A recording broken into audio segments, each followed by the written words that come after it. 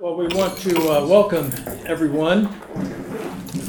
We have special groups here. We have the Churchill Scholars, one of whom, Arvind, has just been admitted to the Harvard Law School.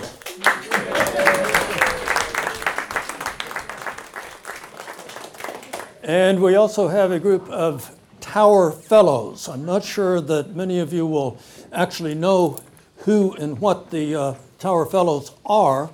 They are people who come back to the University of Texas, usually at the close of their careers, to take the full course load of 4 classes each semester for the whole academic year. Now, if you can imagine this is quite a challenge for us academics to get back into that. That would be quite a job. I'd also like to point out that we are on the verge of publishing a new book in the series. This is a series that is always based on lectures, Friday afternoon lectures to the British Studies. And it began in 1995 with Adventures to Britannia, went on to More Adventures with Britannia, still more Adventures with Britannia, yet more Adventures with Britannia, penultimate Adventures with Britannia, ultimate Adventures with Britannia. So at that time we had to rejig the titles, and it became Resurgent Adventures with Britannia, Irrepressible Adventures with Britannia, Resplendent Adventures with Britannia, Effervescent Adventures with Britannia, and the volume to be published in November, just to give you something to look forward to, will be called Serendipitous Adventures with Britannia. Let's see, Dan, you're going to introduce the speaker. Yeah. Ready for me, please.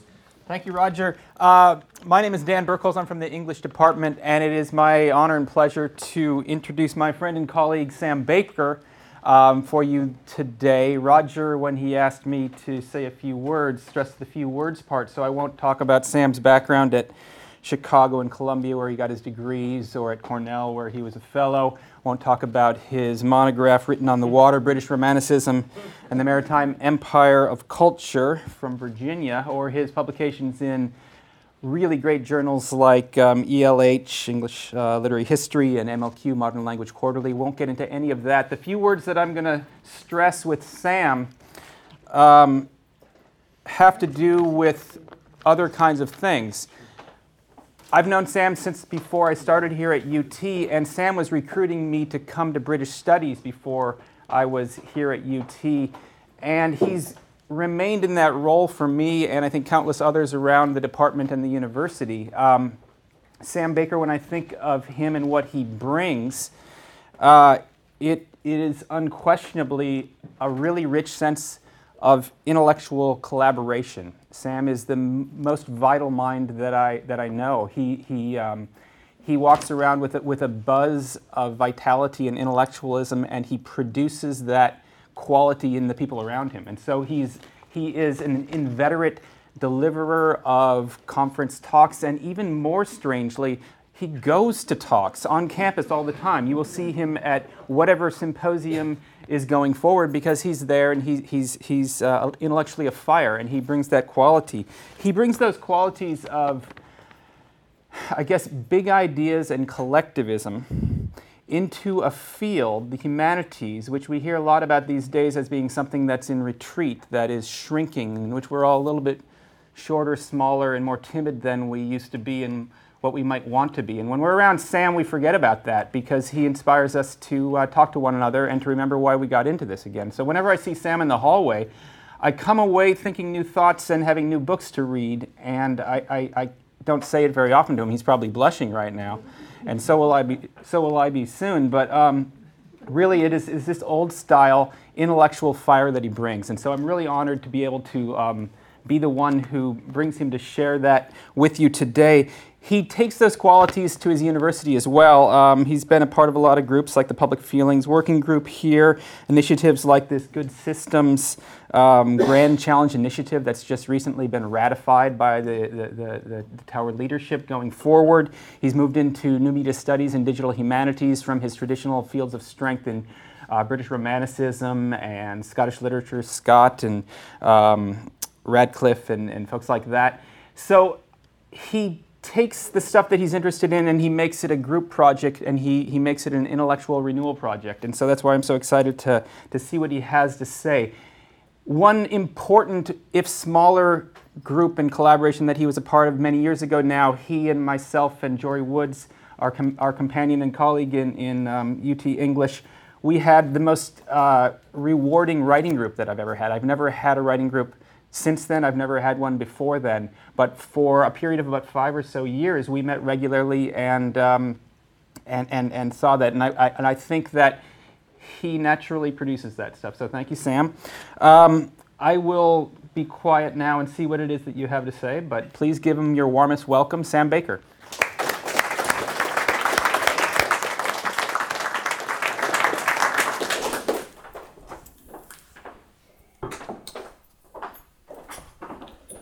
Just a moment while I get the Jack Farrell podium up to the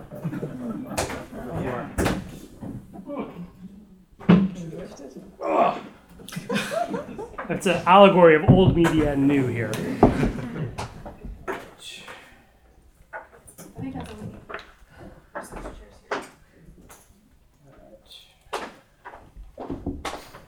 big audience here. Thank you so much, Dan. I hope I can live up to that wonderful introduction. It's such an honor to share my research with you today, and I'm really looking forward to the opportunity to converse with you all after my talk. So for some time now, I've been nursing a general interest in the Gothic. Some of you will remember a paper I gave here almost exactly 10 years ago on the theme of Wedgwood Gothic. Back then, I was imagining I'd undertake a whole panorama of investigations into the Gothic. These studies would span the period from 1756 to 1859, what some of us call the Romantic century, moving from Erasmus Darwin and other contemporaries of Wedgwood forward through Romantic period writers like Anne Radcliffe, William Wordsworth, and Walter Scott, to arrive at Victorian practitioners of Gothic as different from each other as Edgar Allan Poe and, I'd like to argue, Charles Darwin. And I still have this landscape in view as I develop across various sub-projects an account of what I'm coming to call spectral care. My focus now, however, is not so much on this grand book project, the working title of which is Spectral Care, Gothic Stewardship in the Landscape of British Romantic Media. Increasingly, I find that I'm thinking in portrait mode rather than in landscape mode, and focusing on the somewhat smaller, but perhaps even more significant problem of what to make of the work and life of Sir Walter Scott. For practical and professional reasons, but I think also for proper procedural reasons, I'm now planning to sit down and write a single author study of Scott. In fact, I've begun this monograph, and I'm sharing the first draft of the first chapter with you all, starting now.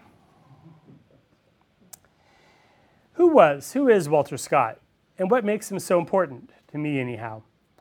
The short answer is that Scott is a once famous Scottish author who's rarely read anymore, but who exerted a decisive influence on Western letters when he popularized the historical novel as a national art form. Without Scott, there would be no War and Peace, no Gone with the Wind, no Lord of the Rings, because you remember it's a book written by scholarly hobbits, right, after the fact, right? And no Long Time Ago in a galaxy far, far away. So that's the initial argument for Scott's significance that I make to students when I'm inviting them to read Scott, and I stand behind it. Still, this argument about Scott's significance for cultural history invites the further question of what ongoing life, if any, Scott's works have. So, who among you has read a Scott novel? Good, good. Who among you has read a Scott novel and you're under 30? George, you're here, but where are your students, George? Where? I barely made it, to read one under 30, and it's lost in the under 30 crowd, I think. So was it Ivanhoe that you read? Is that people who raised their hand? Is Ivanhoe one of the novels? Yeah, that's the main novel I'll be talking about. That's good. The Heart of Midlothian? Yes, excellent. That's right. See, that's the greatest novel written in English. So you just, yeah, that's brilliant. But there's still time for the rest of you. So, let's see, where am I? There are other arguments for Scott's significance, and I've heard many of them voiced in this room, often phrased as rhetorical questions. Did Scott help inspire the arts and crafts movement? Yes, he did. Would Scott, a Scotsman who is also self-consciously a patriot of Britain, support Brexit or Scottish independence, or both? Whatever the answer, Scott's thinking about nations and states in the British Isles is a live topic in Scotland now, where the Culture Ministry is avidly funding investigations into what Scottish literature tells us about Scottish and British identity. What did the Brontes make of Scott's novels? A great deal. And studying Scott can teach us much about literary craft, both about how he was imitated and about how later writers chose to abjure his example. When E.M. Forster, for instance, wrote his how-to manual for fiction writers, Aspects of the Novel, he made Scott his case study in authorial foolishness. So for better or for worse, Scott's deeply woven into the aesthetic and political fabric of British studies, which is why I keep bringing him up in Q&A sessions here. And it's really my habit of doing that. It made me feel like I owed you all a talk on Scott. So yes, the forms of Scott's historical fiction subtend costume dramas, sci-fi epics, and works in myriad other narrative genres we enjoy. And if we study how Scott formed his fiction, we'll better appreciate how work since has been crafted. But Scott's importance is more than a matter of craft. I want to argue that Scott's achievement marks an event in the history of thought, especially when we take his accomplishments in fiction and connect them with the emergence of the cultural, political, and social institutions that Scott did so much to build as an artist and public figure. This event in the history of thought can well be described, in my view, as the promulgation of a cultural ethos of stewardship, and that is why stewardship is my theme. You'll notice that I've made it Walter Scott Stewardship and the Stuarts instead of the other way around, because I want to dwell a little bit on stewardship. And let's pause for a minute to define the term. Per the OED, the word means the office of steward, and the conduct of the office of steward, administration, management, control. The idea that stewardship is an office is, I think, crucial. Steward is a social role to which one is appointed.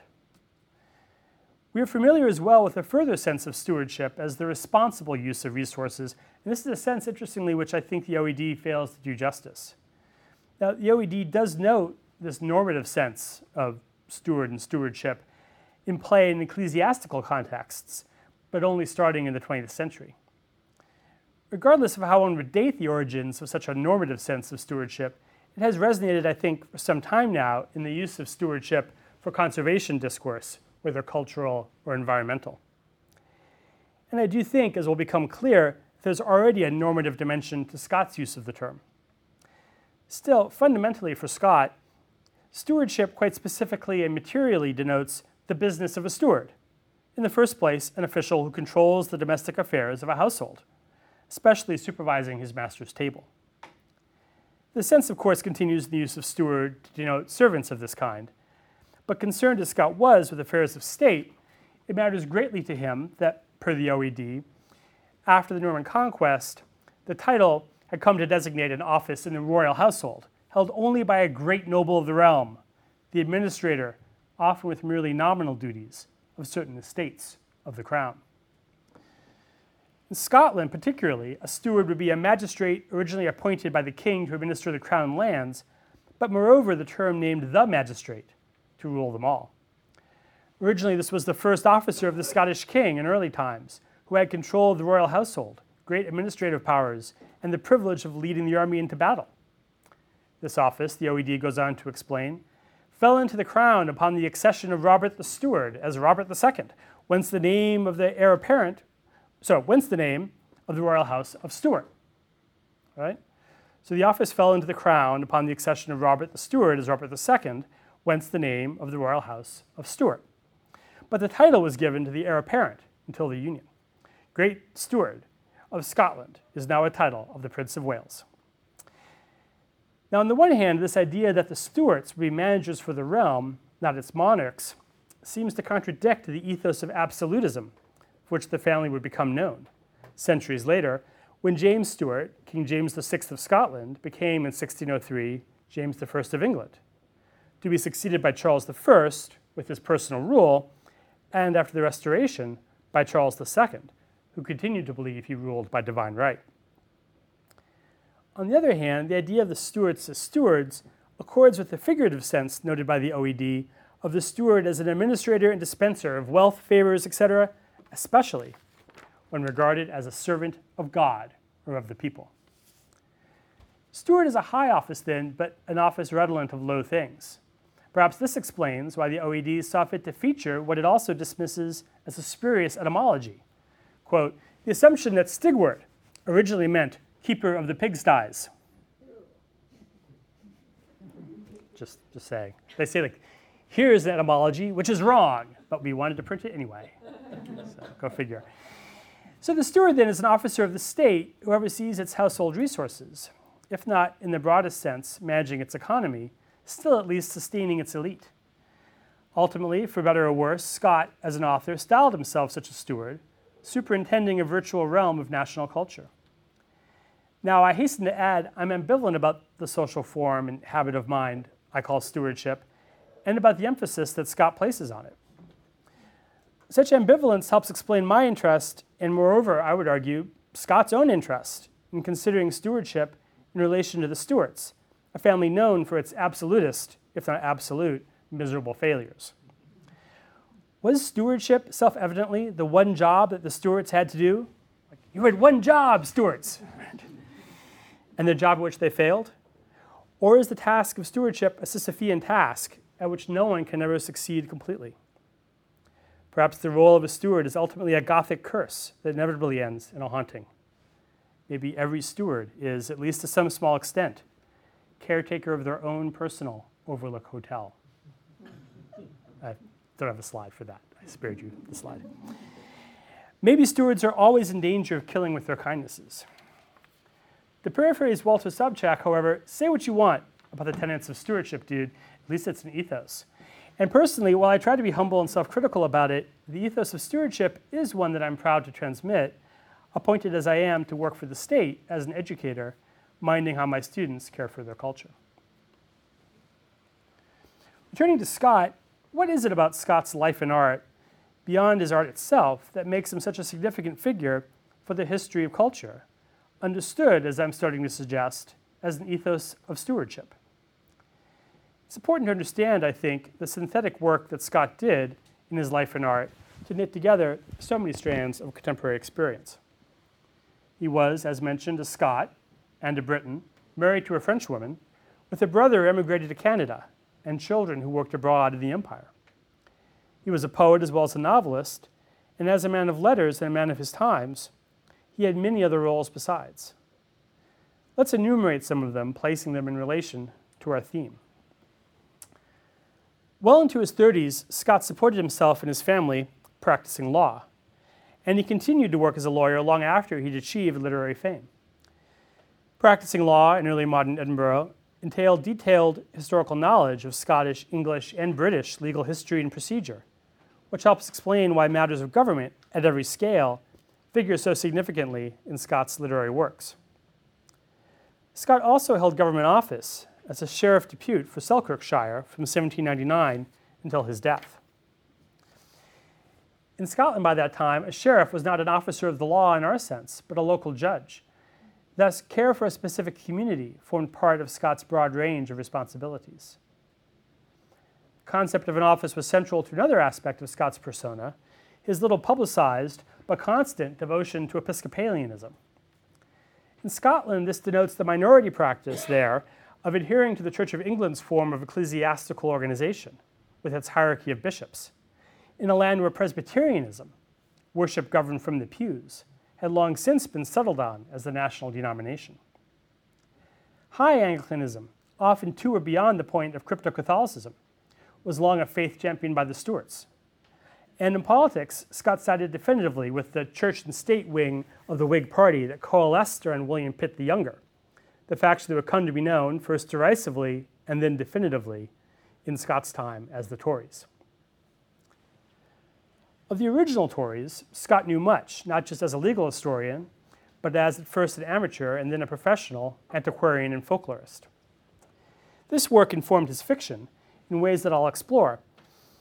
First, and perhaps most spectacularly, it informed his poetry.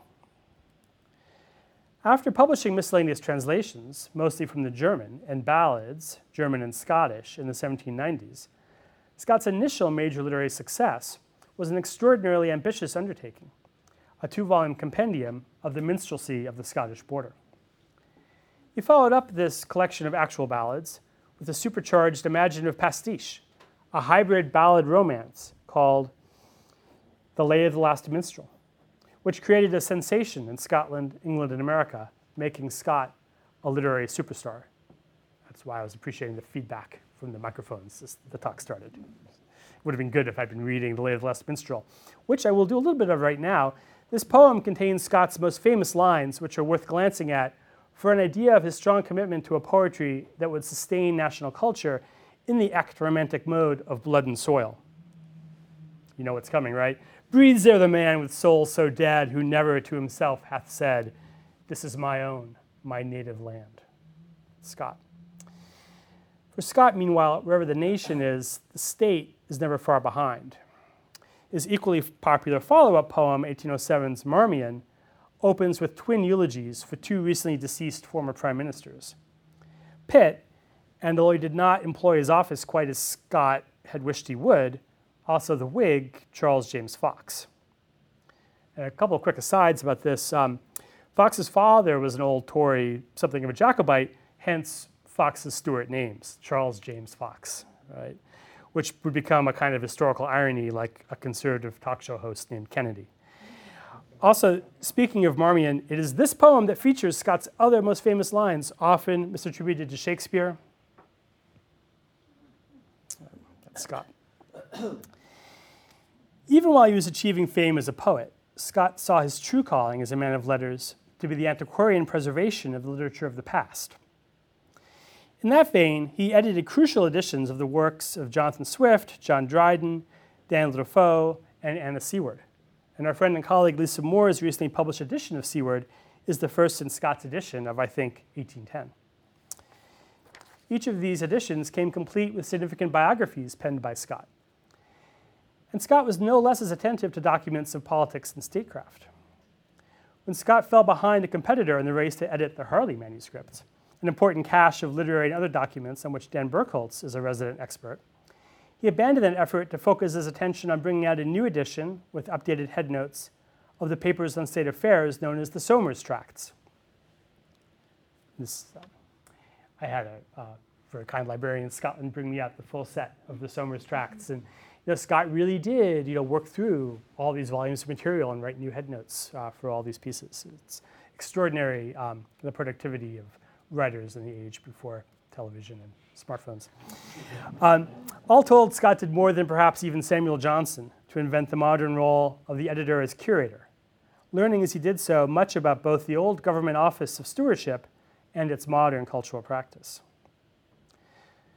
Scott was an innovator in business as well, vertically integrating his activities by investing in his publisher, an initiative that would eventually bring about his financial ruin.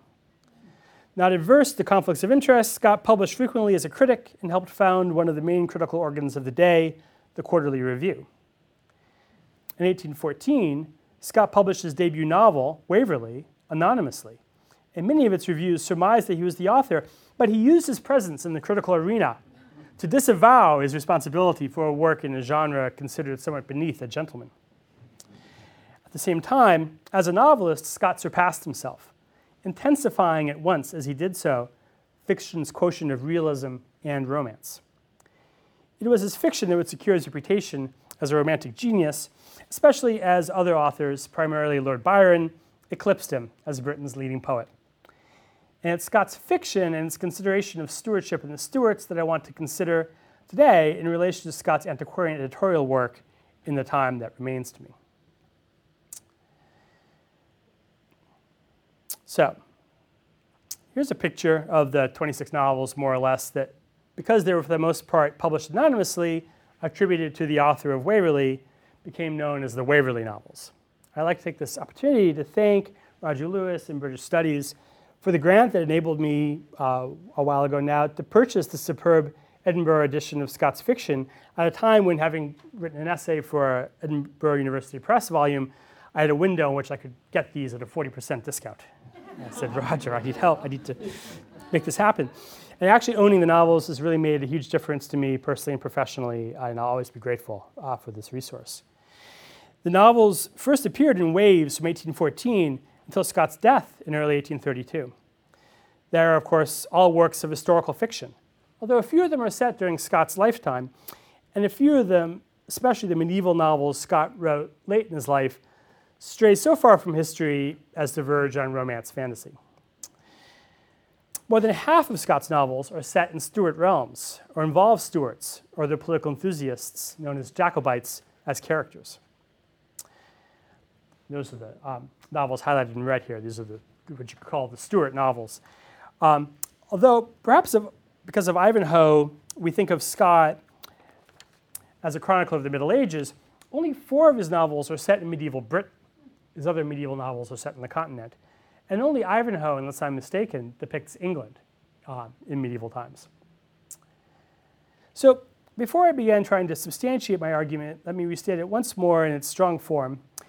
In his novels, Walter Scott draws on his antiquarian studies to propose an ethos of stewardship for artists and statesmen.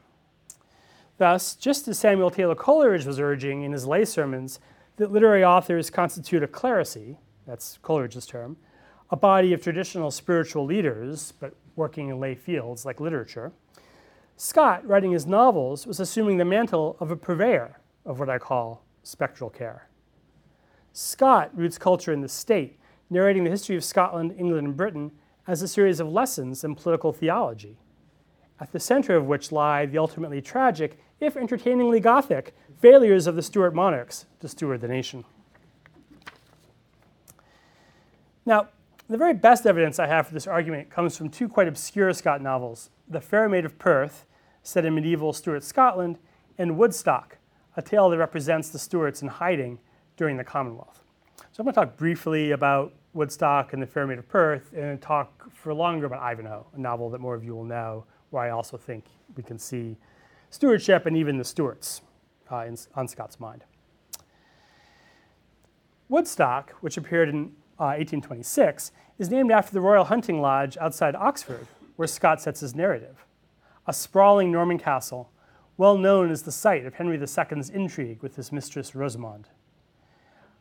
Woodstock Lodge was ruined in the Civil War and torn down in the 18th century in the course of the landscaping of Blenheim Palace. I don't know if we've ever tried to do this, but I've wandered around the grounds of Blenheim looking for traces of Woodstock Lodge. It's a 200-year tradition now. Scott frames his novel with a preface, claiming it had been redacted from the papers of a high church minister, royalist agent, and antiquary named Rochecliffe, supposed to have had the living at Woodstock under Charles I, and again after the Restoration, and to have witnessed a celebrated series of incidents of ghostly haunting that occurred at Woodstock Lodge in the Commonwealth interregnum. And actually were documented. There are articles about the ghosts of Woodstock in the popular press. The ghost, it turns out, was, per Scott, actually Charles II in hiding. The novel narrates how Charles II escapes the clutches of Oliver Cromwell, affording both historical figures sympathetic portraits, while showing them both learning lessons in the respect due to ancient properties like Woodstock Lodge. Once Cromwell's appointed stewards of the Woodstock estate are chased off, Charles II, in hiding there, becomes, after a fashion, the estate's steward, thus finding, if only evanescently, the mode of kingship as stewardship over sacred antiquity, proper to him as a steward.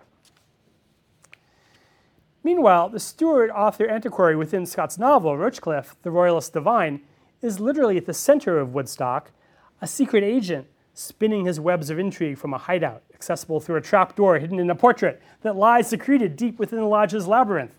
That's an awesome novel. The portrait that hides Rochecliffe depicts Sir Henry's ancestor, Vernon Lee, notable as a despoiler of monasteries, a legacy that various characters wryly ironize upon now that Woodstock is threatened in its turn with dissolution, remembering that Sir Vernon was said to have brought a malediction on his house through his penchant for sacrilege. But the cleric hidden behind Sir Vernon's portrait works busily to counteract this legacy. If he cannot hope to rescue the building itself, then at least he may prove able to translate its legacy into a new era. Rochecliffe's medium is the written messages he sends and receives from a study that being described as both an armory and a library has to be imagined as an emblem of Scott's own estate of Abbotsford at the time undergoing a siege of a different kind. So Rochecliffe is kind of a Varus figure, if you know Game of Thrones. This figure of him as a web weaver is Scott's figure, not mine. He's repeatedly described as spider-like. Until I read Woodstock, I had long wondered why George Eliot, in the chapters of Middlemarch concerned with Fred Vincy's somewhat unfortunate infatuation with the Waverley novels. Remember, he spends all his time reading Scott. It's part of his problem. In those chapters, Eliot likened Scott to a spider. There's a beautiful epigraph about Scott and the webs he weaves, right? Which I think is an allusion to the webs we weave and first we practice to deceive, but also to this idea, this character of Rochecliffe, especially since Rochecliffe is not only modeled on an antiquary agent such as Scott studied, but is clearly meant as an avatar of the novelist himself. Just finally on Woodstock, this is actually a portrait of Walter Scott's dog, but he writes his dog into Woodstock, so if you like dogs in literature, Woodstock's a novel for you.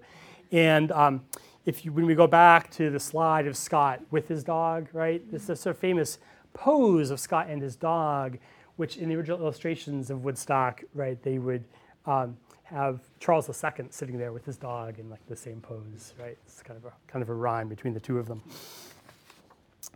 All right, so in the Fair Maid of Perth, which I'm just going to touch on quickly, we find what we might call Scottish Gothic care articulated through a patient exploration of the difficulties of stewardship in a medieval court and a Catholic epoch.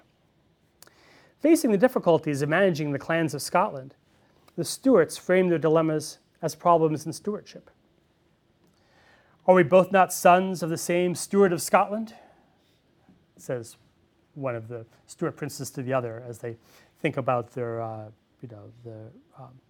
problems that beset them in 14th century Scotland, an unmanageable province, or close to it. I could go on expounding on this little red medieval novel, but for the rest of my time today, I want to focus on a more familiar text and legend. On then to Ivanhoe, a romance by the author of Waverley, etc., published by Scott in 1820 at the height of his popularity and powers. Ivanhoe is set in the East Midlands, somewhat north of the environs of Nottingham, where we've come to locate our idea of Sherwood Forest. The novel is set in 1194, after the Third Crusade, in England, where Normans and Saxons are still not quite reconciled. And I've got a little handout here, just a bit about Ivanhoe, so you don't have to get out your phones and look up a plot summary of Ivanhoe while you're listening to me. Whenever I take out my phone in British Studies, by the way, I'm always looking up pertinent information, as background to the talk. But I want to keep you from having to do that. So the novel is set in 1194, after the Third Crusade, in England where Normans and Saxons are still not quite reconciled. The cast of characters includes a Saxon Thane, Cedric, his ward Rowena, his son Wilfred of Ivanhoe, estranged from him because he followed King Richard the Lionheart to the Crusade, King Richard, Prince John, Friar Tuck, and Robin of Locksley, the whole Robin Hood crew. And the Robin Hood movie, particularly the Errol Flynn movie, fairly close to Ivanhoe in plot, although there's no Maid Marian in Ivanhoe. There's a brace of evil churchmen, various knights, Templar and otherwise, Isaac the Jew of York, and his daughter Rebecca, and from Cedric's household, Gurth the swineherd, Wamba the jester, and Oswald the cupbearer. And to save time, I've put the whirlwind plot summary on my next few slides on that handout that I've given you. And I enjoin you all to burn the handout after reading it, so as not to spoil one of history's great plots for any student who might find it discarded and accidentally peruse its contents. An obvious problem for us today, as we look to Ivanhoe, is the question of where are the stewards, and for that matter, where in 1194 in England are the Stuarts? So let's start our search at the novel's very beginning. What do we find? We discover that the very first chapter commences with an epigraph in which pigs are compelled reluctant to the several sties. Here, in Alexander Pope's translations of Homer, literature's greatest styward, Ulysses' faithful servant, Eumaeus, proves himself able also to be the only Ithacan worthy of the office of steward. Upon the return of the disguised Ulysses, Eumaeus unknowingly but perspicaciously sets a table for the king whose cleansing of the realm he will soon help to effect.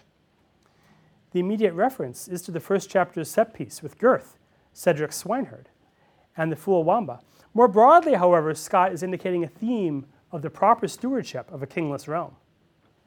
Each in their own way, characters from Friar Tuck to Robin Hood to Cedric, Rebecca, and Ivanhoe will prove their worth by carrying out offices of care without knowing that in so doing, they are restoring the state to its proper balance. So this is why I think the OED might have put the etymology in there. I need to do more research into this, but I think that there may have been a traditional etymology of steward as styward that Scott's playing with the the pig imagery in Ivanhoe. Think for a moment. Who is the king whose return is longed for in modern British consciousness? After Ivanhoe, that iconic king beyond the water becomes Richard the Lionheart. But before Ivanhoe, it had been King James, the old Stuart pretender, whose own return in 1715 failed spectacularly, and whose son, Bonnie Prince Charlie's tragic 1745 adventure on British soil furnished the topic that, as the subject of his first novel, made the very name of the author of Waverley, which appears on Ivanhoe's title page. Where is restoration in this novel, in Ivanhoe, taking place? In that pleasant district of Merry England, which is watered by the River Don, right? Since we're right about here. And more particularly, in an extensive wood, Scott tells us, the remains of which are still to be seen at the noble seats of Wentworth, of Warncliffe Park, and around Rotherham. So where are we? Looking back at the text, one toponym, which is also a family name, should jump out to scholars and friends of British studies. Does anybody see it? This name, the subject of lectures in this very room by Michael Charlesworth and Janine Barkis, is Wentworth.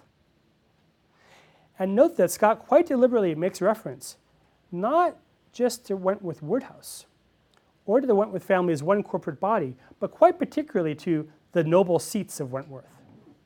This is because, as those who have heard or read Michael or Janine on the Wentworths know, the family underwent a spectacular schism after the Glorious Revolution, which saw one of its palaces, Wentworth Woodhouse, become a center of Whig power, the base of the Rockingham Whigs, while another, newly styled Wentworth Castle, would be the site for pseudo-Saxon follies that Michael has convincingly argued were formative experiences for Horace Walpole, helping catalyze the emergence of a Gothic aesthetic in 18th century Britain. So here's a map that shows the propinquity of Wentworth Woodhouse and Wentworth Castle to each other, and to Conisburgh Castle, on which Torquilstone in Ivanhoe is modeled, all three lying at some distance from Ashby de la Zouch, which is where Scott sets the novel's famous tournament sequence. Right? So there's Ashby down there. Sherwood Forest is right here, of course, around Nottingham. Right? Most of the action of the novel is up here in this zone where you have Wentworth Castle, Wentworth Woodhouse, Conisbrough Castle, and Doncaster. So with a subtle twist of syntax, Scott sets Ivanhoe across the contested historical political terrain in which the fate of the Stuarts would be settled. A reference to the seat of Wentworth or to the noble seats of Wentworth, Warncliffe Park, and Rotherham would simply have ambiguous reference. By pluralizing the seats and adding additional prepositions, however, Scott makes it clear that he's invoking both Wentworth homes. And note that long before Scott wrote Ivanhoe, the Jacobite Tory branch of the Strafford family, ensconced at Wentworth Castle, had chosen to identify Saxon England in particular with the legitimacy it invested in the Stuart cause. And just to illustrate this from a beautifully published article of Michael's, here's a photograph from Wentworth Castle with the moon and the daylight, right? The kind of particular Saxon architecture that the Wentworth family prized there and built more of. The Tory Wentworth family, that is. This part of my slideshow, I have a number of slides that explain how Scott uses the contests of Saxons and Normans as it plays out imaginatively in Ivanhoe to work through problems of legitimacy, spiritual practice, and romance. But But I'm not going to go through all of this kind of received wisdom about Ivanhoe for you. I'm just going to say that Scott has long been said to have raised these problems intentionally with solutions in view. What solutions he advances, however, remains in dispute, with what we might call rival Whig and Tory theories being advanced of Scott's intentions. Some say Scott narrates the emergence of liberal modernity. Others say he glorifies a cruel reactionary nationalism. Some say that Scott champions tolerance, as with what seemed like a sensitive treatment of Rebecca. Others say he secularizes religion only to sublimate it into an evangelical imperialism, to which Rebecca, consigned to pre-Inquisition Spain, may be thought a sacrifice. And you can also think of Rebecca's, all the attempted rape scenes of Rebecca in the novel as being a creepy spectacularization, right, of otherness in Scott's time. Some experience Scott as a psychological realist, and actually I'll say that I do. Others, notably Mark Twain, have charged him with deluding whole populations into patriarchal war. And this is the famous argument that Twain makes in Life in the Mississippi, that it was reading Scott and reading Ivanhoe in particular, right, that gave rise to the ethos of chivalry in the Old South that brought on the Civil War. I've rushed through these debates because while they're fascinating, my aim is to move beyond them by discerning a different principle at work in Scott's art. What arguments in Scott run athwart these old lines of battle? Scott may inherit both Scottish Enlightenment stadial theory and Burkean skepticism about the human capacity to manage change. But does he transmit to us something besides conservatism and progressivism? I've been suggesting that for Scott, the idea of culture furnishing a vehicle for conceptualizing self-organizing change at multiple scales of government, an idea that we might think of as homologous with the theory of evolution developed by Charles Darwin, who as a student of Edinburgh University likewise inherited both Scottish Enlightenment stadial theory and Burkean skepticism about the human capacity to manage change. From whence, however, did Scott develop his idea of culture? What stakes did he understand the historiography of the Saxons and of the Norman yoke to have had for the fortunes of those later dynasties, the Stuarts and the Hanoverians? To what extent was his interest in the historiography essentially political? Or to what extent was it driven by cultural or even theological motives, which, while they may have had political ramifications, were understood by Scott to be more elemental? So in my last couple paragraphs here, I want to give my tentative answers to these questions, which involve research I'm conducting into Scott's affinity for the 17th century antiquary, Henry Spelman. In his edition of the Somers Tract, Scott reprinted an essay attributed to Henry Spelman, whom he touts as famous for his learned researches. Spelman, Scott writes, was well known by his works upon the Spelman, Scott writes, was well known by his works upon the antiquities of the English law, his history of the English councils, and, very significantly, I think, his Saxon glossary. Spelman was one of the great Saxonists of the 17th century. Spelman was a man of high church principles, most notoriously on display in The History and Fate of Sacrilege, from the beginning of the world, continually to this day, written under Charles I. This tract was not published till the end of the 17th century, and then only quietly. Notably, in 1809, Scott would write to his publisher he was contemplating an edition of Spelman's The History and Fate of Sacrilege in its own right. This book of Spelman's is well known to a certain stripe of scholars of the Gothic. In it, Spelman catalogues all of the major instances in English history of the despoilization of churches, of any church, Catholic or Protestant, although he writes as an Anglican, and the putative, unfortunate consequences of this sacrilege for its perpetrators. Spelman lingers first on William the Conqueror's desecration of Saxon churches and the disaster that brought on William's family. And then, of course, moves to the depredations of Henry VIII, before somewhat gleefully cataloging the evils that befall the families involved in such despoliation, until however many generations, unless and until those families repent of their sacrilegious activities and take up the mantle of the pastoral care of the people that once had been the office of the churchmen whom they displaced. Now, Ivanhoe, as a project in and about the conservation of Saxon linguistic and cultural heritage, not only aligns itself with Spellman's recuperative project, it also dramatizes it, with its plot full of, exactly, corrupt churchmen being displaced by political leaders and common people, allying as stewards for the people. And here, right, the scene of hospitality where Richard the Lionheart and Friar Tuck drink together, right, could be seen as emblematic of this alliance of common outlaws, renegade churchmen, right, and political leaders against, right, both the old corrupt church and the corrupt leaders who would despoil it and neglect the people. Rochecliffe, the antiquarian author steward figure at the heart of Woodstock, also, I think, seems modeled on Spellman and antiquaries of his stripe. To this day, Spellman remains an important figure for intellectual historians, less because of his obviously eccentric views and the culpability of sacrilegious aristocracy, than because of his central role in the formulation of the idea of feudalism as a distinct historical epoch.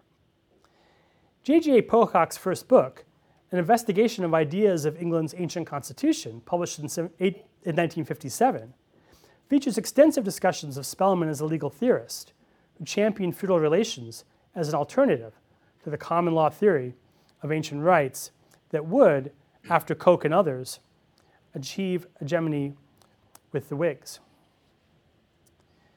The real interest of Spellman's work for Scots scholars, perhaps, lies in the way that its antiquarian form suggests an afterlife for that third lost strand of English jurisprudence, canon law.